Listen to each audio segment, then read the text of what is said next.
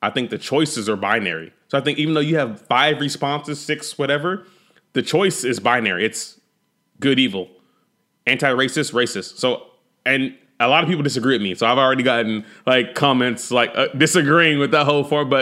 And I'm not judging. So here's the caveat too. I'm not judging or applying value to your journeys. I'm just sharing my observations. And so this is not a exhibit A in the courtroom at your individual hearing. This is me after reading, writing, observing, educating myself, patterns that I've seen. Almost 20 years ago, our paths crossed in the sneaker world. And since then, we have been on a professional and personal journey together. We've made a lot of mistakes and had a lot of fun, and even a few wins along the way. Our goal is to share our experiences and insights so you don't have to make some of the same errors that we did. And in addition, we want to help you begin to think about things a little different. So join us as we unpack our unsolicited and sometimes polarizing views on business, faith, and family with questions that make you want to unfollow. AP, we are back. It is episode 8. Actually, it's not just episode 8. It's a very, very special episode. And we are going to unpack race in this one. Are you ready to do that again? Are we ready for this conversation? I think I am, but let's see an hour from now how I feel. Let's go. All right. So tonight, let's unpack race in the workplace, in our churches, and even in our schools. I don't want to overlook this opportunity with you and all of the special moments that you've had in the last several months to really speak on not only your experiences, but others' experiences, to kind of share some insights, not only from the workplace, but also from your church. So I want to unpack some of that. But I want to get us started tonight by asking you a question. When was the earliest memory that you have of experienced racism? And can you tell me a little bit about that? Wow. I think growing up, the first memory I can really grasp, right, of actual racism to me or to my family was probably in church, actually. When we relocated from Amarillo, Texas to the Dallas-Fort Worth area, I think we were a family of 7 at that time, black family, rolling around in our beat-up station wagon. We visited several churches to see where we would place membership. And I remember going at that time. So I was 7 or 8 years old, and we visited a large, popular, predominantly white church congregation in this area. And the way we were looked at and treated, I remember, was like a flag of like, hey, you guys don't belong, right? So I wasn't called the N-word.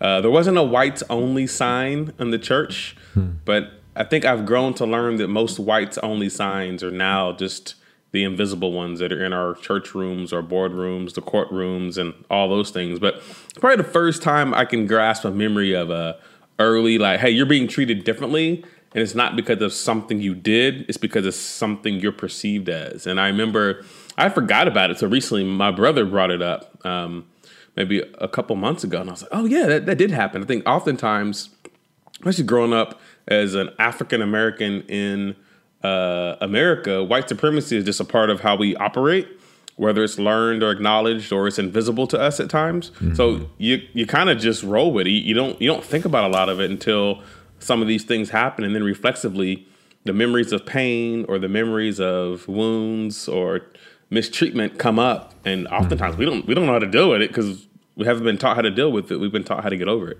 Yeah. When you use the word white supremacy, do you see people like back up, buck up? Do you see them like shut down? Like, what happens when you use that word, especially at work? White supremacy is a very triggering word for, I'd say, a majority of white people, even people of color or black people. It's not a word that you would typically use in a corporate setting. I've used it more on work calls and videos and interviews on behalf of my company in the past month than probably ever before in my life. And so, but what I learned though, I had a call with a diversity expert, this lady named Susan X. Jane. She's amazing. And I think her challenge to me and my team was this: white supremacy exists because we're all too fearful to call it out. And when you don't name it, it gives it power. So we have to keep challenging and confronting the term white supremacy. So I say it all the time now. I say it on videos. I say it in interviews. I say it with people.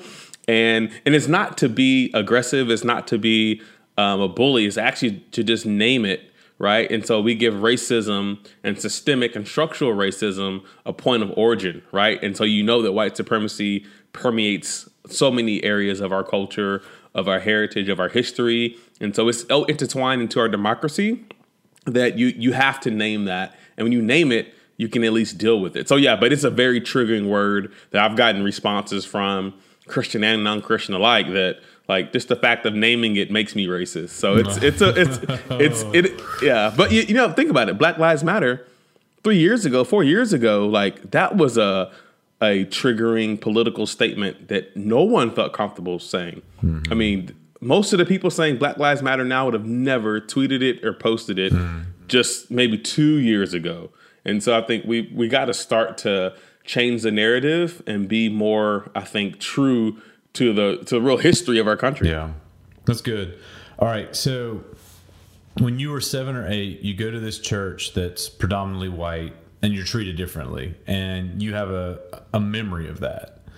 Fast forward to last year, you're at Harvard, and I want you to unpack your experience at Harvard.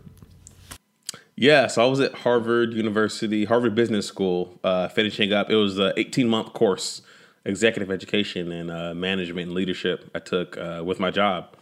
And it was basically the last week of courses and classwork. We were about to graduate.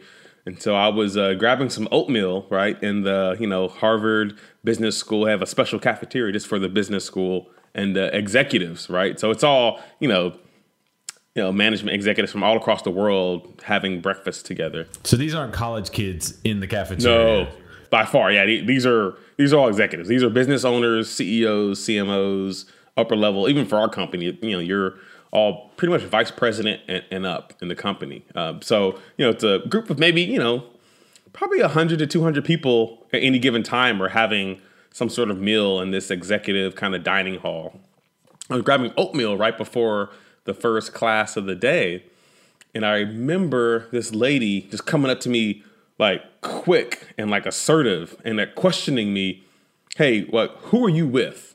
It's like, huh? Like, what program are you with? Like questioning, like if I was supposed to be there. It wasn't a ambiguous, like, hey, no, it was like, who are you with? Like, what program are you with? I was like, well, I'm with Bacardi. I'm here for school. Well, you're a student here? Like, yeah, I'm studying here. But she said, well, are you sure? Like she's questioning my space. And I remember her clearly saying this because I asked her, hey, well, why are you questioning me? Well, and I asked, why didn't you ask the other executives for their ID? Because I had to show her, like, I had to prove that I belong there. Oh, snap. I said, so you had to pull out your ID to show her? Yeah. I had to pull out, it was like a little card or a lanyard to say, hey, I'm a part of a program. My name is Adrian. I am here, right? So I asked her, why didn't you ask the other executives for their ID? She told me this. She said, well, you don't even look like one. I said, whoa, what makes you think that I don't look like an executive? And she just looks at me. And she didn't back down. Like, this was the scary thing. This lady was so certain that I did not belong in that cafeteria and just looked at me. Was like, well, and she just looked at me but she wouldn't say it's because you're black. And I remember if you look across the room, right, all the people in our classes, I'm like one of 2 black people in a room full of probably 200 people, right? So it's like, I remember being so frustrated, offended, of course, but I remember my response was to go back to her and confront her because I didn't want that to go unrelented. I think it had to be addressed. And it's something that it happens all the time. Like, you're in a store, you're in a place. I mean, getting asked about your appropriateness of being in a white space is a normal thing for black people. So like we know we know the math. We know when that question is coming. Who are you? Do you belong here? What's your name? What's your title? Are you in the wrong line? I mean, that happens all the time. But it was surprising to happen at Harvard because it's a campus that embodies and they celebrate all these diversity efforts, and they have them on their walls, like all the code of ethics. And so to be treated like that among my peers at work was a little surprising. Yeah. This lady confronts you as though you don't belong in this space, and what you read is because I'm black, right? Now, if I had walked into that same room, dressed the exact same way, I too trend younger. Like if you were to look at me, you don't think that I'm 40 years old, right? But I can promise you that nobody would have asked me, did I belong in that room? Oh, not even. She would have helped you find maybe some sugar or honey for your oatmeal, right? Like, she's a cafeteria worker, right? So it's like, hey, I mean, for her first question not to be, hey, can I help you? I mean, even if you did like question whether I belong there, she was so assertive with it, and she doubled down, right? Like, you don't look like you belong here. You don't look like the other executives. So I remember I did a couple things. One was I pulled her aside and we had a conversation. I told her how offensive and hurtful that is and how she should never treat someone that way. And I would expect her to not do that again. And she apologized. But I deliberately did that away from her coworkers and her boss. Because for me, it wasn't about retaliation. It was about correction. And because, I don't know, call it 15, 20 years from now, Caleb's walking through that same cafeteria. I don't want him to be treated the same way. But for me, it wasn't about retribution. I remember I shared that story with my team, not for, me, I mean, I'd rather talk about how smart of a marketer I am or my point of view on the future of work. Like, there are tens of thousands of things I would rather be known for than, hey, I'm the black executive that just got racially profiled getting oatmeal. Like that was not that was not on my list of Harvard Business School achievements for this executive program. But I shared it because I knew that it needed to be dealt with, but it needed to be socialized. And so I remember the response I got from the professors and the staff there who were very apologetic, who actually wanted retribution. So they were like, we wanted the name, and I could tell they were like, give us the name and it's done. Mm-hmm. Like, she is gone. Yeah. And I didn't think she should get fired. I think she should be educated. She's ignorant, right? But then I told my classmates, this is like 60 executives, they shared the story and they talked about it. I remember one of the classmates, and a lot of the people are from outside the United States. So for them, racism has very different implications because especially anti-black racism in the United States is a very different brand of racism from other countries. I remember one guy questioned, it's unfortunate that it happened, but I guess I was wondering, should you have talked about it? Like, should you have shared that story?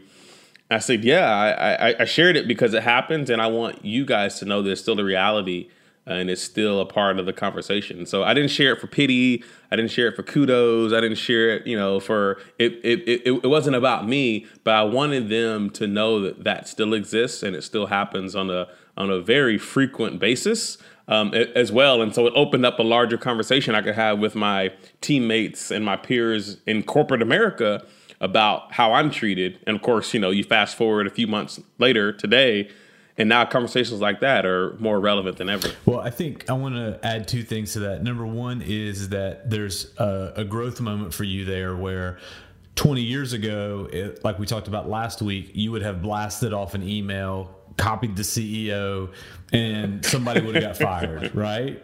Oh, easy. Oh, she'd be done. Yeah. She'd be done. But today, your main concern is like, hey, I want you to grow. So I would say that is huge growth on your part, right? As we look back, like, man, that's awesome. The second thing is that if you're listening to this podcast and you are about to turn us off because you're tired of hearing the word racism, you're tired of hearing the word white supremacy, you're saying, APDC, why are you guys still talking about this? If you'd stop talking about this, it would just go away. That is incorrect.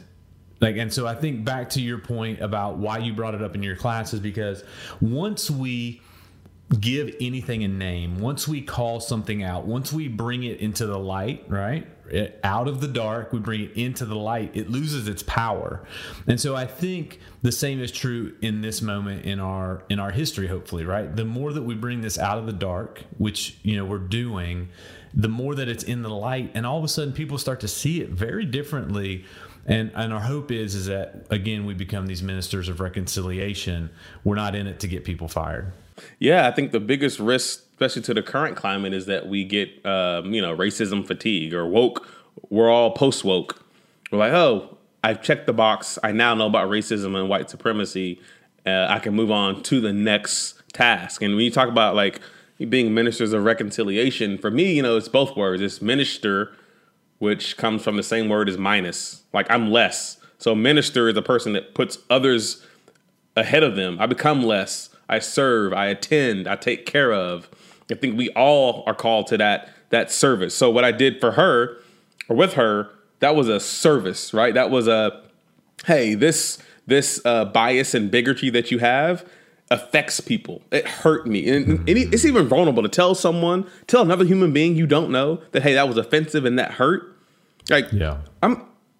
Do you think I want to tell cafeteria lady worker that, hey, that hurt and that was offensive? Yeah. But I did that because I think I have an obligation to be that minister, meaning I'm serving her by pointing out how her actions affect other people. But the reconciliation is also that degree of, because I'm I think as reconcilers, we've been reconciled to God, and now I reflect that reconciliation, right? So the same grace that I've been given by God, I now have a responsibility to give it to other people. And so that's why the email, the getting her fired, to me at that time wasn't the right reaction, because I think it was an opportunity to show grace and to hopefully make her an advocate. So then now she knows, hey, next time there happens to be a black guy walking around getting some oatmeal, maybe ask him if he needs help versus assuming that he doesn't belong there. Yeah, that's so good. All right, so you shared this story in those classrooms. You also came back and you kind of shared this story on social media and in some of your peer groups. And I know you got some feedback, and it wasn't all supportive. And I think that feedback has been kind of trickling in over the last several months, more and more and more. And so you took the time to put together these infographics, which I was hoping you could unpack for us a little bit tonight. But I think really that moment that you came back from Harvard and you shared that story, and you saw that even members of your own church weren't fully on board to support you, as a black man, right, in that space, sharing a story that, like you said, you were really vulnerable, and you didn't even receive support from them. Fast forwarding all the way to today, you've really collected a lot of good insight, understanding, a lot of personal feedback. So if you don't mind, will you start to unpack that a little bit for us, and then maybe dive into these infographics and kind of the quadrants that you've set up there? Yeah, it's been such a journey of self-examination. Not only of examining my own history, my own complacency and being conditioned to thrive in a world of white supremacy, but also feeling an obligation to help confront the same conditions that I've, arguably learned to just deal with. So when I came back, and I shared that story, like I said, my rationale and my motive for sharing that story was to give voice to it, to give a name, to personify it. So the people who know me, right, will know that this happened to me, and I'm not special, but I'm unique, and I'm unique in the fact that I'm Adrian. And because you know me, it gives a voice to the racism or the bigotry that sometimes feels so removed. Yeah. I remember sharing that story, and overwhelmingly, a lot of people were like, "Oh, that's wrong," and et cetera. And like I said, I didn't share it for their approval or their pity, but I did share it to give voice. And I think a lot of people were overwhelmingly positive. But I remember a member of my church, right? A church member, a fellow brother in Christ, calling me out, saying, hey, it's being so divisive to call it racism. Racism is a myth. It's in your head. I've been asked for an ID. You don't know that it was because you're black. You don't know she was judging you. I told him, I asked her, right? Hey, why did you not ask other people? And she said, it's because you don't look like an executive. Right. And I remember this gentleman doubling down on his stance. Right. That no racism in your head. And then, of course, right after that, it's going to go political. So it's, the Democrats are doing this, and and then it's it's like the bingo card of what to say to a black guy is you people need to, and so his suggestions or solutions on what black people need to do to fit in better in our country. And I remember the people that responded to him, because I think I posted a story. I responded once and I might have went to bed. So then I woke up and the wall is just full of like back and forth responses. So this thread had gone on overnight for maybe 10 to 15 different responses. The people that responded to him and confronted him virtually, it was a Muslim former coworker, a black brother who's an atheist, a white Christian who I used to work with, so not a member of my church, my executive assistant from my current role, right? And so all these people were like, God, like, no. And it was like touching because these people are like fighting for me like on social media. And I remember not one person from my like current, church community responded to their brother, right? So this, we're in the same church. Not one person responded to him directly on my wall. And so I don't take it personal, meaning is Facebook a proxy for real life? No, it's a social post. So I don't put too much, I think burden on that being representative of like the reality of it. But the reality of that situation was that same week, though, so many people from my church would come to me and say, hey, yeah, that was crazy. Like, man, he shouldn't have said that. And so one-on-one, they would like comfort me and they would say, he's a big Trump supporter or, whatever. And like I said, I when the political post, it was my experience. And that started this kind of observational journey for me where I started to notice trends in how predominantly white Americans respond to confronting racism. I started to notice they weren't comfortable confronting him or the person who would have been, racist or at least, apathetic to my pain. But they were much more comfortable confirming me in private, right? And I started to get this concept of like, wow, like they're silent. They sit in that middle seat, right? They're realists. Like, yeah, Adrian, it's okay. Hey, I love you. You're my brother, but would not confront. And then fast forward a few months later, where we are today. Yeah. I've had conversations with CEOs. I've had conversations with pastors and preachers and ministers. I've had conversations with activists. I've had conversations with Muslims. I had conversations with people who are atheists or agnostic. I have conversations with students and interns.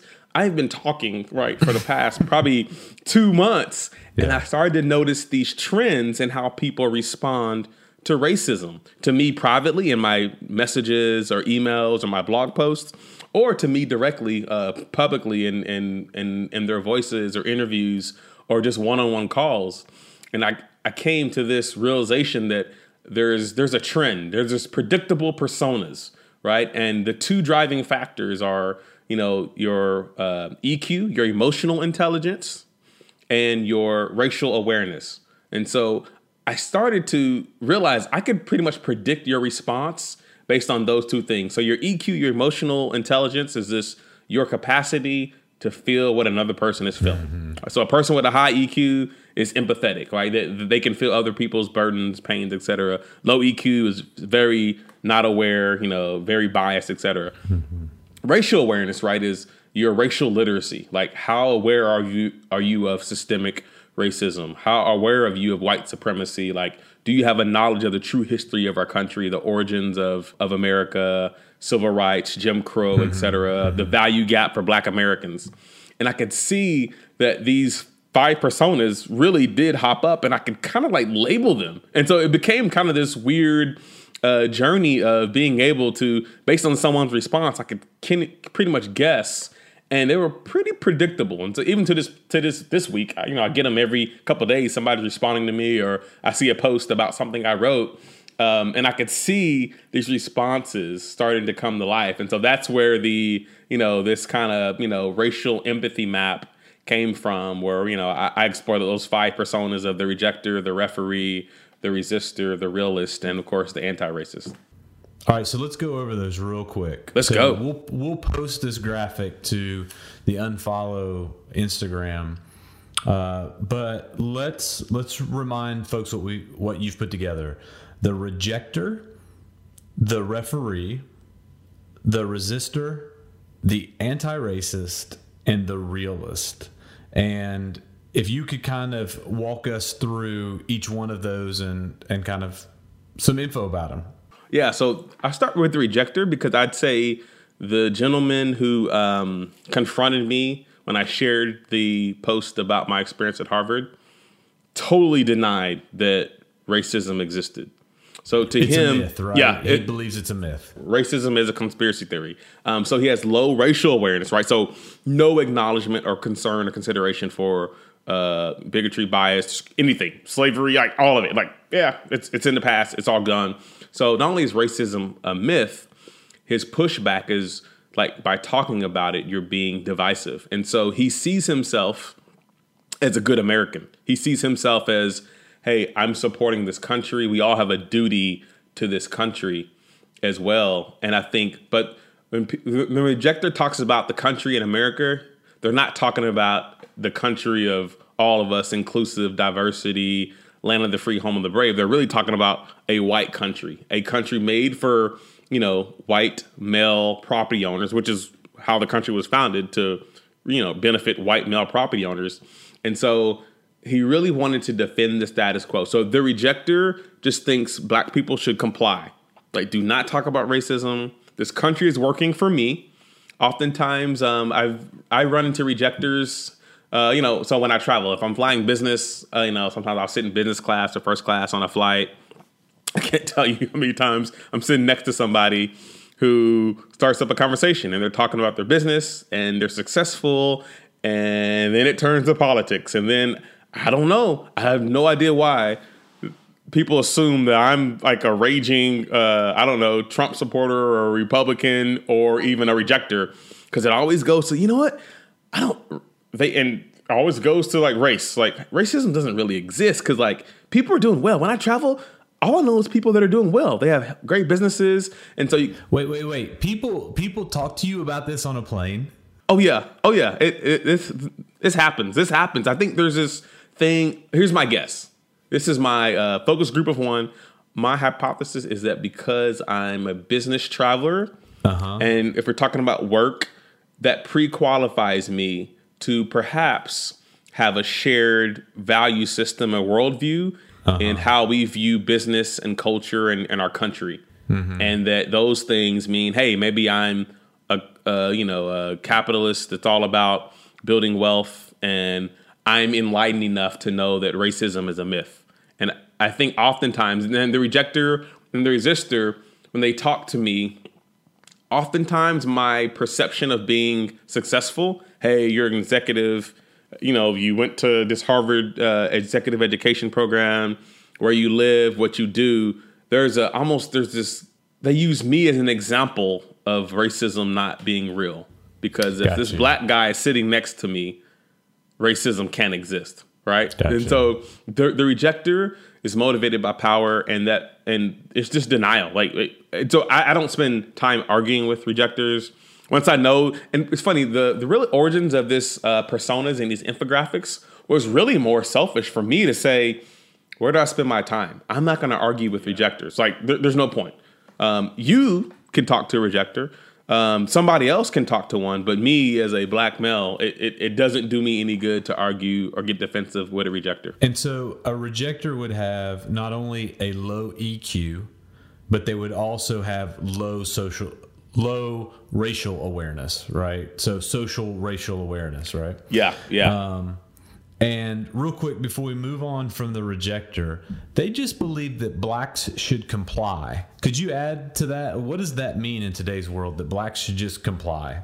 Well, for so long, compliance was survival for black Americans. If you were caught reading during the slavery era, you could be killed. If you were caught praying or worshiping God, you could be killed or flogged. If you were, literally, like, I was property. I was 3/5 of a man in the Declaration of Independence, and that was only for the census. That was only for economic and governmental power. Like, we were considered cattle, property. We were like farm tools, right?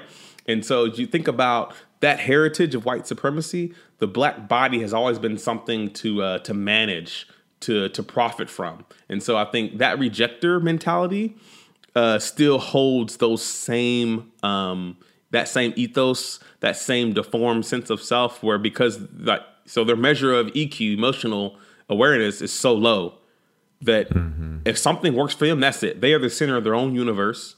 And so for me, the compliance comes where, well, like, just get in line, because to them, everything's working, right? So, slavery worked well for a time. Jim Crow worked for them for a time. America, and segregation worked for them for a time. And so they're always pushing to defend the status quo. And so compliance is the tool they use to get everyone in line. So oftentimes, it's probably the same thing with women, probably the same thing with other areas of their life. But when it comes to black, white, or racial relationships, compliance is the tool that I just don't want to hear about it. Just get in line, obey, follow the rules, go to college, get a good job, and you'll be okay. For my benefit. Yes, for my benefit. Yeah. All right. So moving on to the other side of the quadrant, we have the resistor. Now, the resistor, you say, has low social awareness, but they have higher racial awareness. Yeah. So the resistor would have low racial awareness, but higher emotional intelligence. And so I have to qualify that, because I've had a couple of people ask me, well, the resistor is emotional. So resistor is the person that will flame you in social media. They will flood your comments and your DMs. Like, they feel attacked. The resistor the resistor would call me a racist for talking about racism, but also the resistor denies white supremacy, but they care about other things, right? So whereas the rejector, like, cares about themselves and is unashamedly like, it's about me, the resistor actually cares about other causes. And so they have higher EQ, so higher emotional intelligence. They have a higher capacity to feel for other people. So they might go on mission trips. They might be philanthropic. They might do things for other people, but black people don't meet the criteria for support. So the resistor says, convince me that racism is worth my consideration, right? So they have emotional intelligence for other causes, but because of their low racial awareness, so the low racial literacy, they don't acknowledge white supremacy. Racism is individual at best, meaning, oh yeah, there's a racist person that does something, but racism is not systemic. And they always want proof, right? Look, prove to me, and I've gotten this, prove to me that systemic racism is real. Huh? Or prove to me that America is racist. I'm like, and I could, it doesn't matter what I send. I can send a list to like all the stats, verifiable, like, and they respond to me with, Candace Owens video or a link to some like obscure website that all the posts are these, or in this Morgan Freeman interview from a few years ago where someone asked Morgan Freeman, does he believe there's a race problem? And Morgan Freeman says no. And literally, like, it's these 2 or 3 videos that circulate. And so the resistor is deadly because they're very vocal. They are offended that I talk about racism. They are absolutely offended. They are offended that I'm a Christian and I talk about racism. And so I've been told to repent. I've been told that, I've been told that my talking about racism is a sin. They're fearful. Oftentimes it's a place of hurt. Like there's this loss there where I think they're gripping to an idea of themselves, whether they see themselves as a good Christian.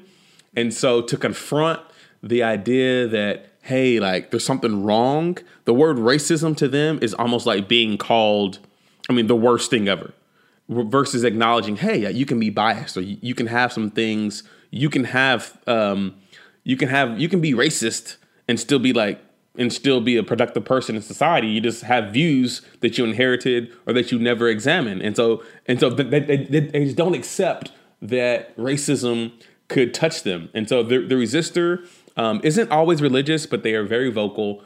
Religious resistors are all about theological debates.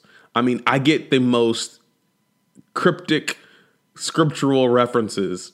I don't even understand them. I consider myself a reasonably intelligent guy, grew up in the church. I read my Bible regularly. I don't have a Master of Divinity, but I don't even understand their responses because they piece together scriptures and I get all these responses that are, hey, here's the theology of why you shouldn't talk about racism. But if I ask you, hey, what have you done in the past week to help somebody that doesn't look like you? Nothing, right? And so they're so busy defending themselves that they can't imagine how they can help someone else. Last thing on the resistor, you note that they're motivated by fear. And I think that this is the thing that has stuck out to me the most in the last several months as we've watched people respond to the protests, people respond to Black Lives Matter movement. And I think it really comes down to the fact that they will not admit that they're scared. Right? Like fear's a real thing. Fear is a real motivator. Like we all experience fear, but the behavior that I'm seeing out of people that fall kind of into this category is that they just won't admit that they're scared. And I will tell you, if they would just stop and they would look at somebody that they trust and they would just openly say, I'm scared. I'm scared of black people. I'm scared of my way of life changing. I'm scared of me maybe losing something. Like I'm scared, right? If they would do that, then all of a sudden the fear falls away and they start to move towards health and growth and newness, right? But because they won't admit that they're scared of what's not really in the closet, right? Like we were when we were kids, like, oh, I'm scared to look in the closet because there's something in the closet. If I open the closet, then it's going to attack me. But there's nothing in the closet. Just open the door, right? But they won't even open the closet. And so that's to your point about racism, right? Like they don't want you to talk about racism because it opens the closet. And all of a sudden, once you open the closet that you realize that there's nothing in there, then all of a sudden all of their racist behaviors and tendencies have absolutely no leg to stand on, and then they have to move to repentance. So that fear, I think, really comes from the fact that they don't want to have to admit that there's nothing in the closet. Yeah. I think it's the closet, and their identities are so intertwined with the idea that they are good people and good Christians. They can't hold those ideas in their head that, hey, I can be a God-fearing person or a good Christian or a good mom or dad, but hey, also have some racism in my heart that I need to deal with. And so, I remember this lady, I won't share her name. She was older. I got to believe she was probably 70, 80 years old. She confessed how she grew up she I don't make fun of it, but I mean, she said, hey, you are racist for talking about racism. I was raised to be colorblind, which is what, if you want to know the sign of a resistor, it's I'm colorblind, right? That's it. That's the tell. But she talked about how she grew up, and so she's older, meaning, so when she grew up with her parents, she said, yeah, my dad was racist against, and then she lists the specific groups her dad was racist against. Then she lists the groups that her mother was racist against. And then she goes on to tell me that, oh yeah, her mom had girls, black girls, which meant, girls who worked for her and she had help. And then her dad had black sharecroppers, is what it was. Yeah. And then at the end of this admission, she goes on to say, but they didn't raise me that way. So they were racist, but they raised me to be colorblind. And I think that you should raise your kids that way too. And I had no response. Like, well, so you believe that you were raised in this highly racist, actively racist environment where you profited and profited from racist systems and profited from black labor or the lack of black compensation, and that didn't affect you, and that you are an example of how I should raise my kids? There is no response. What am I going to say to that? I think I responded with the open eye emoji, like, oh my gosh, like the deer in headlights. So that was it. There was no response. So yeah, that's the mark of the resistor. They're colorblind. No matter how obviously biased or how discriminatory their history is, they just think that let's not talk about it. Let's just be colorblind. Let's all get together. And they're highly offended when I talk about racism. When I talk about racism in the lens or context of parenthood, like how I have to raise my kids, deeply offended. Like, I mean, it is like, I think they would fight me if we weren't under a global pandemic and a quarantine. people would be driving to fight me because of this resistance. Okay, so moving on to the referee. So you say that the referee has high racial awareness. So they're very aware that there's differences in race, that racism exists, but they have low emotional intelligence. How can those two things exist together? Oh, the referee infuriates me. And I know some. And actually, I have some people I care about who are referees. So the referee doesn't deny that racism exists, and actually, they're curious about it. So the referee is learning about racism. The referee is learning about systemic racism. So they'll even say, man, that's crazy that in Tulsa there was a bombing that killed hundreds of black families. That's crazy that all these. So they have an awareness of it. So the referee doesn't deny that racism exists, but they dismiss it as a priority. So higher racial awareness, higher racial literacy, meaning they're aware of systemic issues, but for them, low emotional intelligence means there's no empathy. It doesn't matter to me. So to them, racism, social injustice, white supremacy, it's an academic exercise. Okay, so let's unpack that for example. So the example you gave was the Tulsa Massacre, where Black Wall Street, essentially, that existed in Tulsa, Oklahoma, was wiped out. Like over 300 homes and businesses just wiped out, burnt to the ground, right?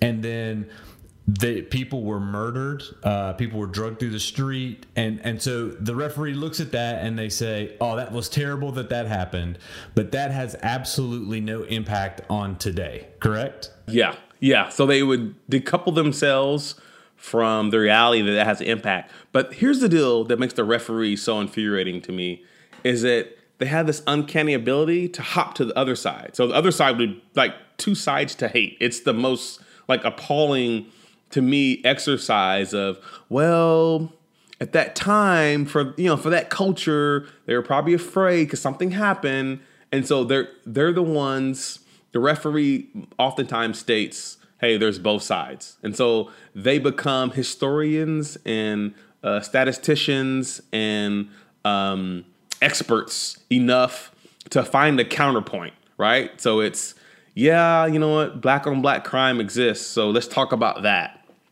What? Or, hey, I'm all about, voting rights, but hey, let's look at this other side too.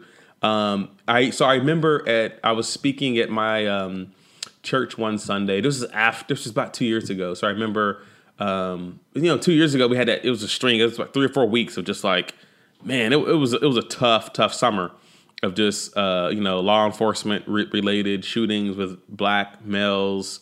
And it was getting tiring. And so we kind of had a service where, I went up and I prayed for not only the officers involved, but I prayed for the young black people who have been killed, Trayvon Martin, et cetera, et cetera. I remember after that, a referee saying, hey, yeah, there's two sides to that, right? And so if you look at the investigations, like the officer was and so they always find this thread, right? And to them, racism is a debate to win or own. And so they have this way of like, hey, I get your black pain, but it's not mine. Hey, have you ever thought about the other side of that? And so, they aren't really seeking equality. They're seeking this kind of academic, this intellectual exercise. And oftentimes, here's a sign of the referee doesn't diagnose their own racist qualities. So the referee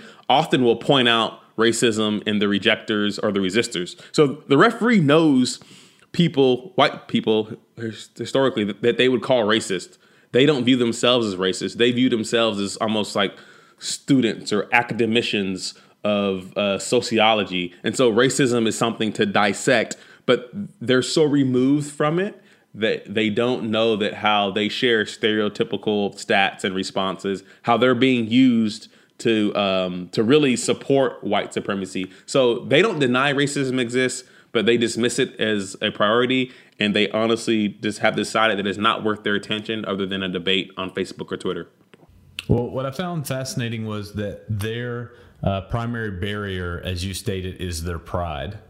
And you can't help but see the Pharisees of the New Testament in the referee. They view themselves in almost in this kind of Pharisee posture that I've elevated myself above the fray. So I'm able to objectively like look down on, oh yeah, Black Lives Matter, all lives matter. I see Democrats, I see Republicans. So everything to them is this tennis match. And they see the volley back and forth, and they're just the line judge. And they're just calling it like they see it without any acknowledgement that you're actually working for one side and not the other. And so the referee can be infuriating because they think they mean well. They think they're doing good. They see themselves as really a good person, but they're actually they're apathetic. And they're push and they're not allies to Black Americans. And they're actually being exploited, I think, in a way that's very detrimental to social justice. Does the referee have enough of a backbone to have an opinion? I think the referee would say yes. I think a lot of this is self-perception. So remember, the low emotional intelligence of a referee means that there is this disconnect. So their ability to feel another person's pain or to have empathy or compassion is very low. And so that's why they're decoupled from that piece. So to them, they think they're more emotionally involved than what they are, and they think they're probably much more of a friend or ally than what they are. They want to be, they hope to be, but they're solving really for themselves. They're not really solving for true equality. Okay, I'm going to move to the center of your graphic. The central point is the realist.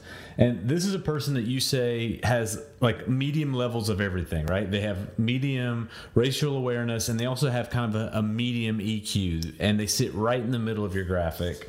Why do they sit in the middle of your graphic? Is this like a very common person? Is this like the most common person that you found in all of your research? I'd say the realist is a growing population now that everyone's woke. I think a lot of people are moving to the middle, where the realist they vote with silence, right? So they co-sign with their silence. They don't feel comfortable being totally vocal, like an activist, etc. Mm-hmm. But they aren't comfortable confronting, their white friends or racist friends. But they have enough diversity in their life via their position in their community, their friend group, their family, etc., where for them, it's just not polite to talk about racism. And so they sit in this. And so unlike the referee, where the referee sits between both sides mentally, I think the realist sits between both sides, I think ethically, I think morally, and even spiritually, where they're so torn to be seen as a good leader that they become a silent supporter of injustice. I think the best way to describe the realists is they are anti-difficult. They see how complicated, how hard racism is.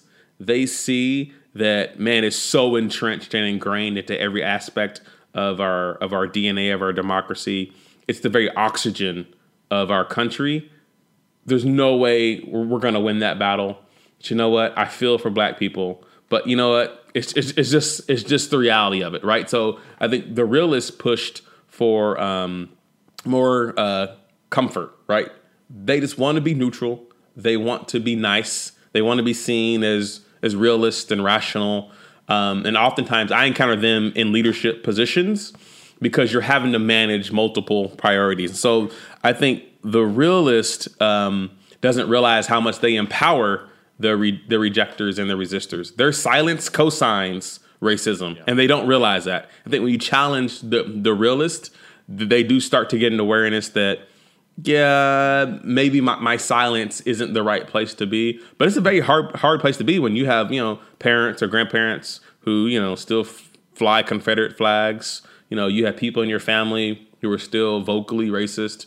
Or maybe you have a preference for a conservative point of view or a political party. And so I think oftentimes they're stuck between the heritage and the traditions of things that have roots in white supremacy, even in churches, and the progressive nature of, wow, like there's a different way to do things. So they're a little, they're indifferent. So they see that the history is wrong, but they don't see how our future should be changed for the better. And they don't really take ownership of viewing it as their problem to solve. You know, when I read this in your graphic, I couldn't help but think to Martin Luther King's the letter from a Birmingham jail to the white pastors in the South at that time, right? Yes. And you note here that they are motivated by comfort, because if we or they in that moment would have sided with the movement of Martin Luther King Jr. and the blacks of the South at that time, right, it would have cost them something, and that what it would have cost them would have been their comfort. They would have had to become uncomfortable because they would have probably lost friends, even like you said, family members. You know, it would have cost them something, and so rather than I think they would have agreed with him. Like you said, one-on-one at church, they agree with you, but they don't want to be vocal about it because it's going to cost them something. Yeah. The realist wants black people to just be patient. And I think Martin Luther King is scary because he wrote this letter, 50, 60 years ago, and it's so relevant today. You have the white moderate that is silent. And I think the realist is aiming at the wrong target. The aim of the realist is not equality for black people. It's decency. It's, hey, let's treat black people a little better. Let's make it less bad. And that's where you see a lot of our diversity and inclusion efforts. You see what we do in corporate America, even in churches. A lot of it is more assimilation or inclusion in predominantly white spaces. It's not true equality. And so the challenge with the realists is they're not aiming at equality. They're aiming at conformity and patience. And so, here's my challenge to Christian realists, because I think overwhelmingly there's a lot of Christian realists. This is a tough one, but hey, I got to be honest. I think there is no neutral position in Christianity between good and evil, right? And so, I mean, if you're not for me, you're against me. If you're not for me, you're against me. Now, these aren't the words of a mafia boss. This isn't Mel Gibson from Braveheart. This isn't the line from Last of the Mohicans. This is Jesus Christ. If you're not for me, you're against me in this battle between good and evil. I think Jesus wasn't balanced. He was biblical. And if I read the Bible, there isn't this safe space to be silent. There is no neutral ground to kind of, this is this.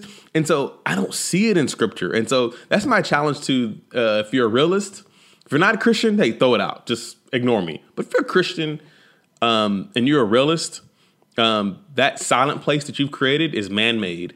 And I'd say it's an idol. You're idolizing your comfort and convenience over your calling. And I think even though there's so many responses to racism, there's 5 that I've identified, the choices are very binary when I look at the Bible. It's either you're for evil or for good. There isn't really an in-between. And I would say the realists and even probably some of the other personas don't see it as black and white. They kind of find that gray area. So the realist is an expert at finding the gray area where they can sleep at night. But when they wake up, they haven't confronted the problems that they're really called to face. I would put money on this, that the realist will not call racism sin. I would agree with that. I think they would call individual racist acts sin. So Ahmaud Arbery, which was Ahmaud Arbery and George Floyd were the turning points, right? They were the crucible moments where racism became real and woke, and it woke up America. So they would say, hey, that was wrong. But they would not acknowledge that, hey, in medical, in residential, in political, in economic, in education, they would deny that some of those gaps are larger problems for them to solve. So they would acknowledge that racist acts happen, but they would not acknowledge that racist systems are real and that Jesus, he dismantled not only individual sins, he dismantled institutional sins. And he did not come just to save people individually. He came to save us collectively as a body. And that's where the realist falls short. And that's where I spend time writing and talking to realists, because I think they have access to the other personas in a way that is powerful. And I think if the realists start to rise up and own their calling, I think they could be powerful advocates. That's good, man. All right. So then the last one in your chart, and I think we all want to be perceived as this person, right? As your white friends, we want to be perceived as this person, is the anti-racist. And that seems so simple, right? Like, it seems like there should only be two people in your chart, right? The racist and the anti-racist. But unfortunately, it's more complicated than that. So tell me about the anti-racist. Well, I'll address this to your point. And I didn't say this bluntly in my writing. I'm working up my way to that. I would say you're right. I think, like I said, the responses to racism are multiple. I think the choices are binary. So I think even though you have 5 responses, 6, whatever, the choice is binary. It's good, evil, anti-racist, racist. So, and a lot of people disagree with me. So I've already gotten comments disagreeing with that whole form.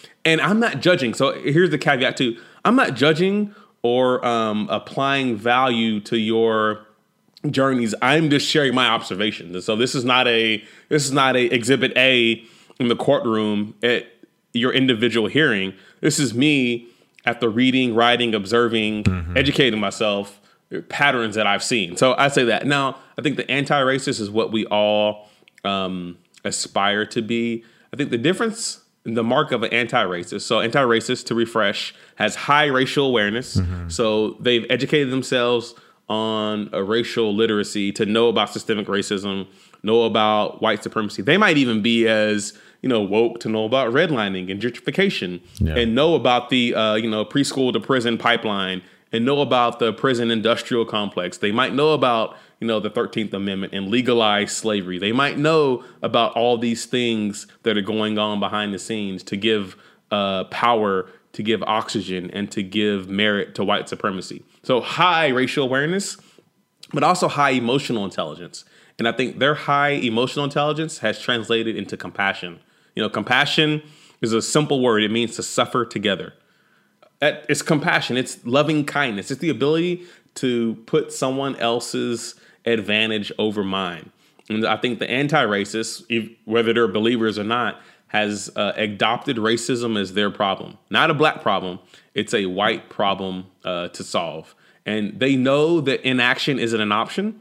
And so even though they're clumsy, they're nervous, they might get it wrong, they're committed to equality as the end goal. It's not making it better for black people.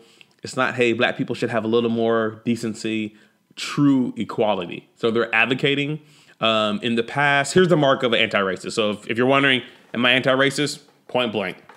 Last 30 days, have you lifted a vote, a voice, a finger, a check, a seat, a job to help someone that doesn't look like you? If yes, you are on the path to anti-racism.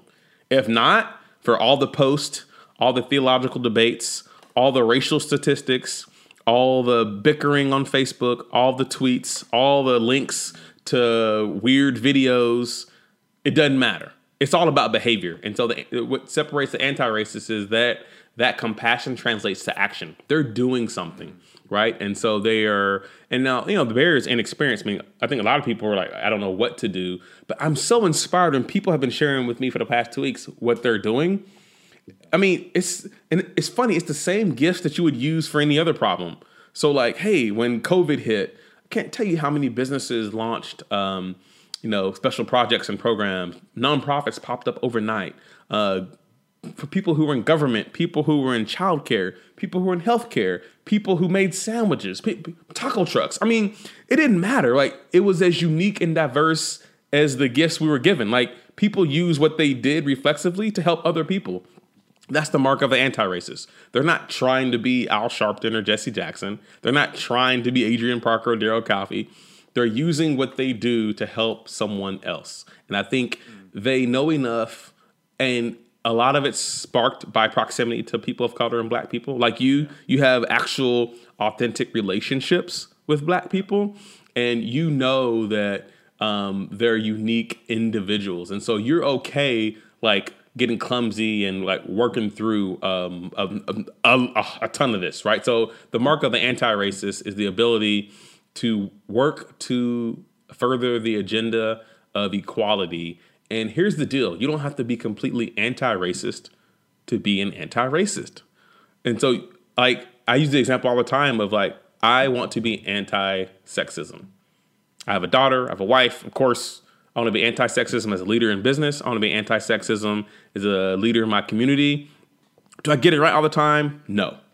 Or the times I'm like, hey, I need feedback. Hey, here's the article. Does this happen at our company? Hey, was that meeting? Or hey, I heard this happen. Like, I'm always learning about that because as a male, I don't have that natural experience. Yeah. And I've often, even I'm a black male in corporate America, oftentimes just simply being a male gives me access to experience or mentorship or sponsorship that a female executive won't have.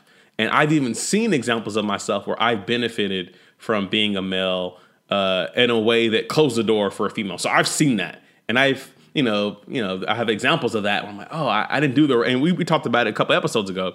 I haven't always been as anti-sexist as I should be. So I'm not perfect at it, but I'm moving that way. And so I think anti-racism is the same journey where you don't have to have a PhD in African American studies from Princeton. You start where you are. And I think the anti-racist journey is one that we all need to take. But I would absolutely agree with you that it's binary. You're the anti-racist or you're not. Once you're anti-racist, it's a journey. But if you're using excuses to thwart your progress because of fear or pride or denial, to me, that's where I would question where your heart is. Man, the question I was going to ask you, you kind of answered already, but it was based on that barrier is inexperience for the anti-racist. So for all of your friends who ain't black, what can we do better? It's good. I think it's a threefold to me to simplify it. On the Gary Vee podcast, I use the example of when I sprained my ankle. So I severely sprained my right ankle. And, I went to a doctor to get, painkillers because it hurt. And I got crutches because I couldn't walk. Fast forward, 3 months later, well, I could walk and I wasn't in pain, but I couldn't run. My ankle was still swole and I wasn't mobile. And so I went to a sports doctor and he's like, yeah, pretty much you aimed at the wrong target. You wanted to not have pain and you wanted to have minimal discomfort. So you got that. But what you didn't say is, hey, I want to be able to run and work out again. And he said to run and work out again, I had to do three things. I had to submit to the process. Mm-hmm. I had to have 2, expert education, right? I had to go to a specialist who could work me out, et cetera. And then 3, I had to submit, educate, and then commit to the long term. And I think that's the thing that every anti-racist has to do is that, it's submitting. Submitting means going under a mission. So if the mission is anti-racism, then, every day, every week you wake up, it's just a little step further. It's like, hey, how can I expand my table, use my privilege to help someone? Who can I mentor?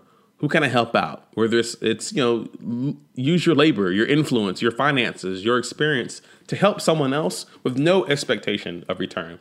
Not a social media post. Don't post it. Don't talk about it. Just do it, right? And repeat. It's simple. It's the gospel pretty much.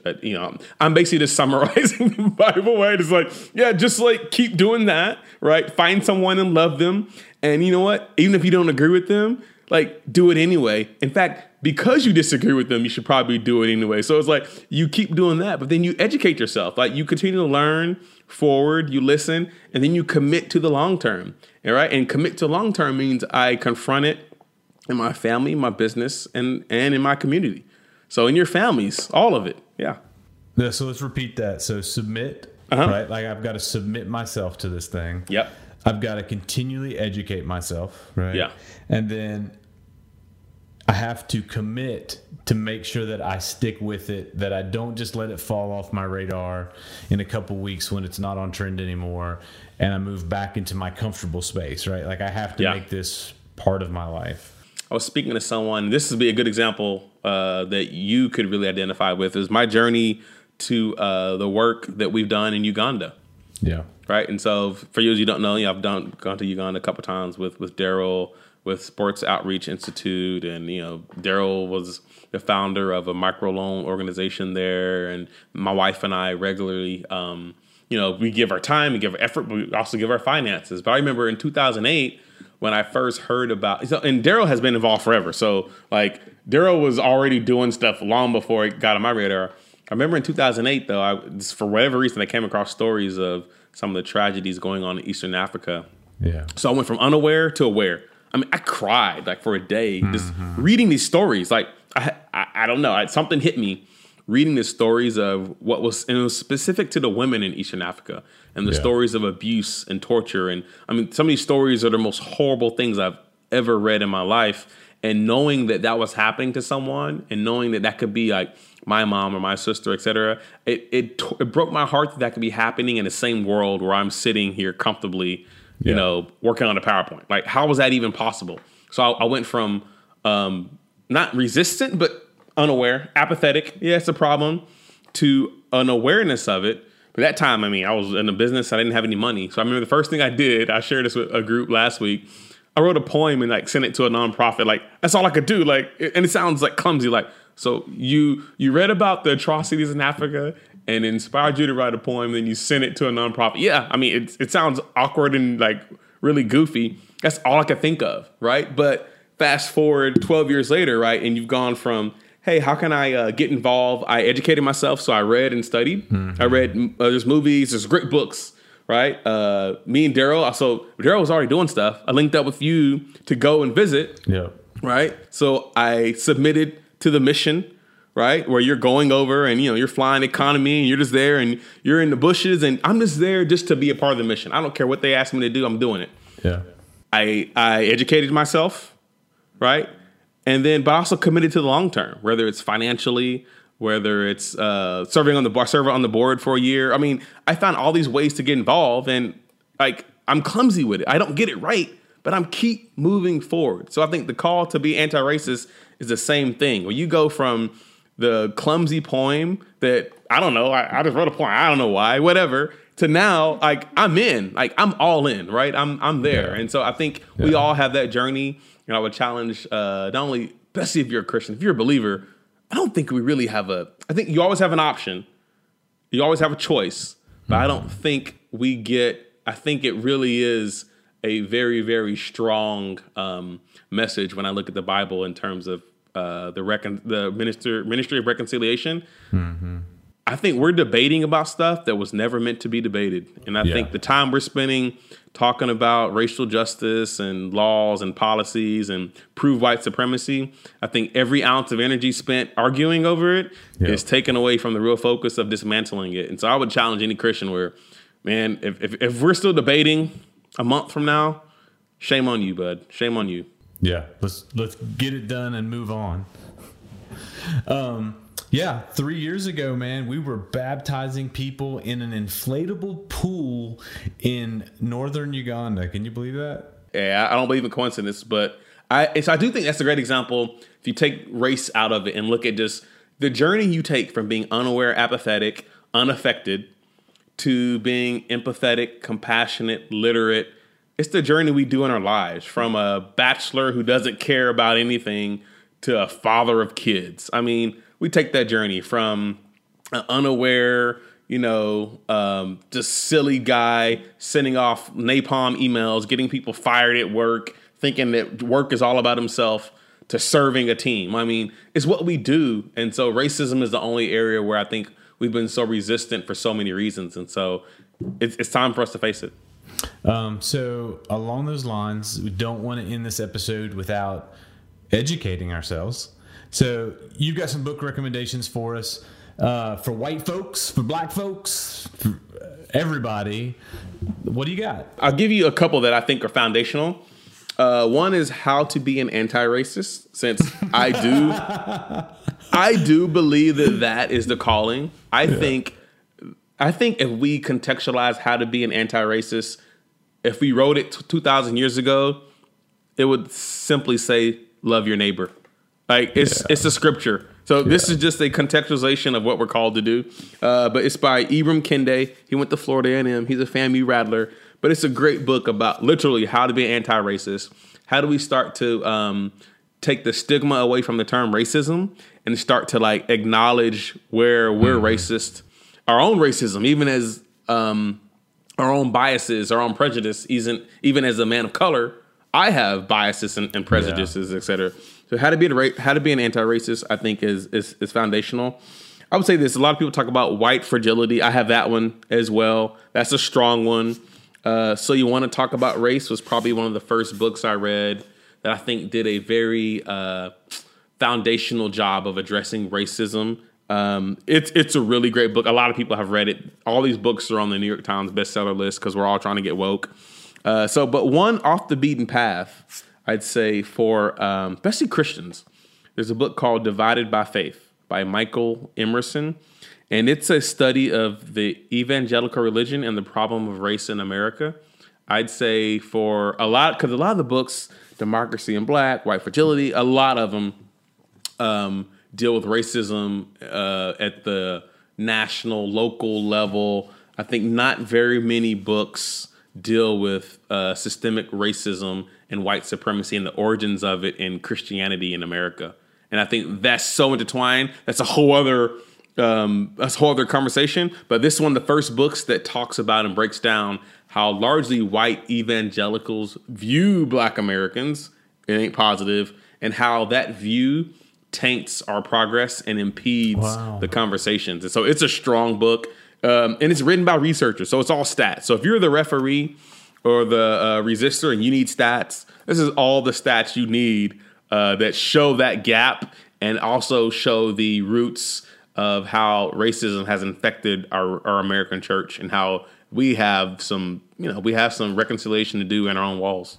Man, thank you for that. That's so good. We'll make sure we put all those links in the show notes so people can pick those up. Man, this is such a good, timely conversation. I think, overall, I've enjoyed the opportunity to learn more about myself, challenge myself. I remember talking to my dad about Father's Day, just about everything that's going on. And I remember him sharing that, we don't talk about this. As Black men, we don't talk about it. His father didn't talk about it. My mom's father didn't talk about it. These men went to their graves never confronting racism in their lives. And they felt it so much more than I have directly. And I think as I think about that heritage and that legacy, that they overcame hate by just focusing on love. And they did it with their families, but they never confronted racism directly because for a Black man, more than 60 years ago, if you confronted racism directly, it could cost you your life. And I think now we have a responsibility. So I think the invitation, I would end with this invitation, is the world we have now the one you want to relay to your children? Are the problems or the social injustice that we face today what you want to be inherited by your children? If you can say that is not the reality that you want to have, I think we all have a job to do. And I think it starts. So for me, that's been my call it battle cry.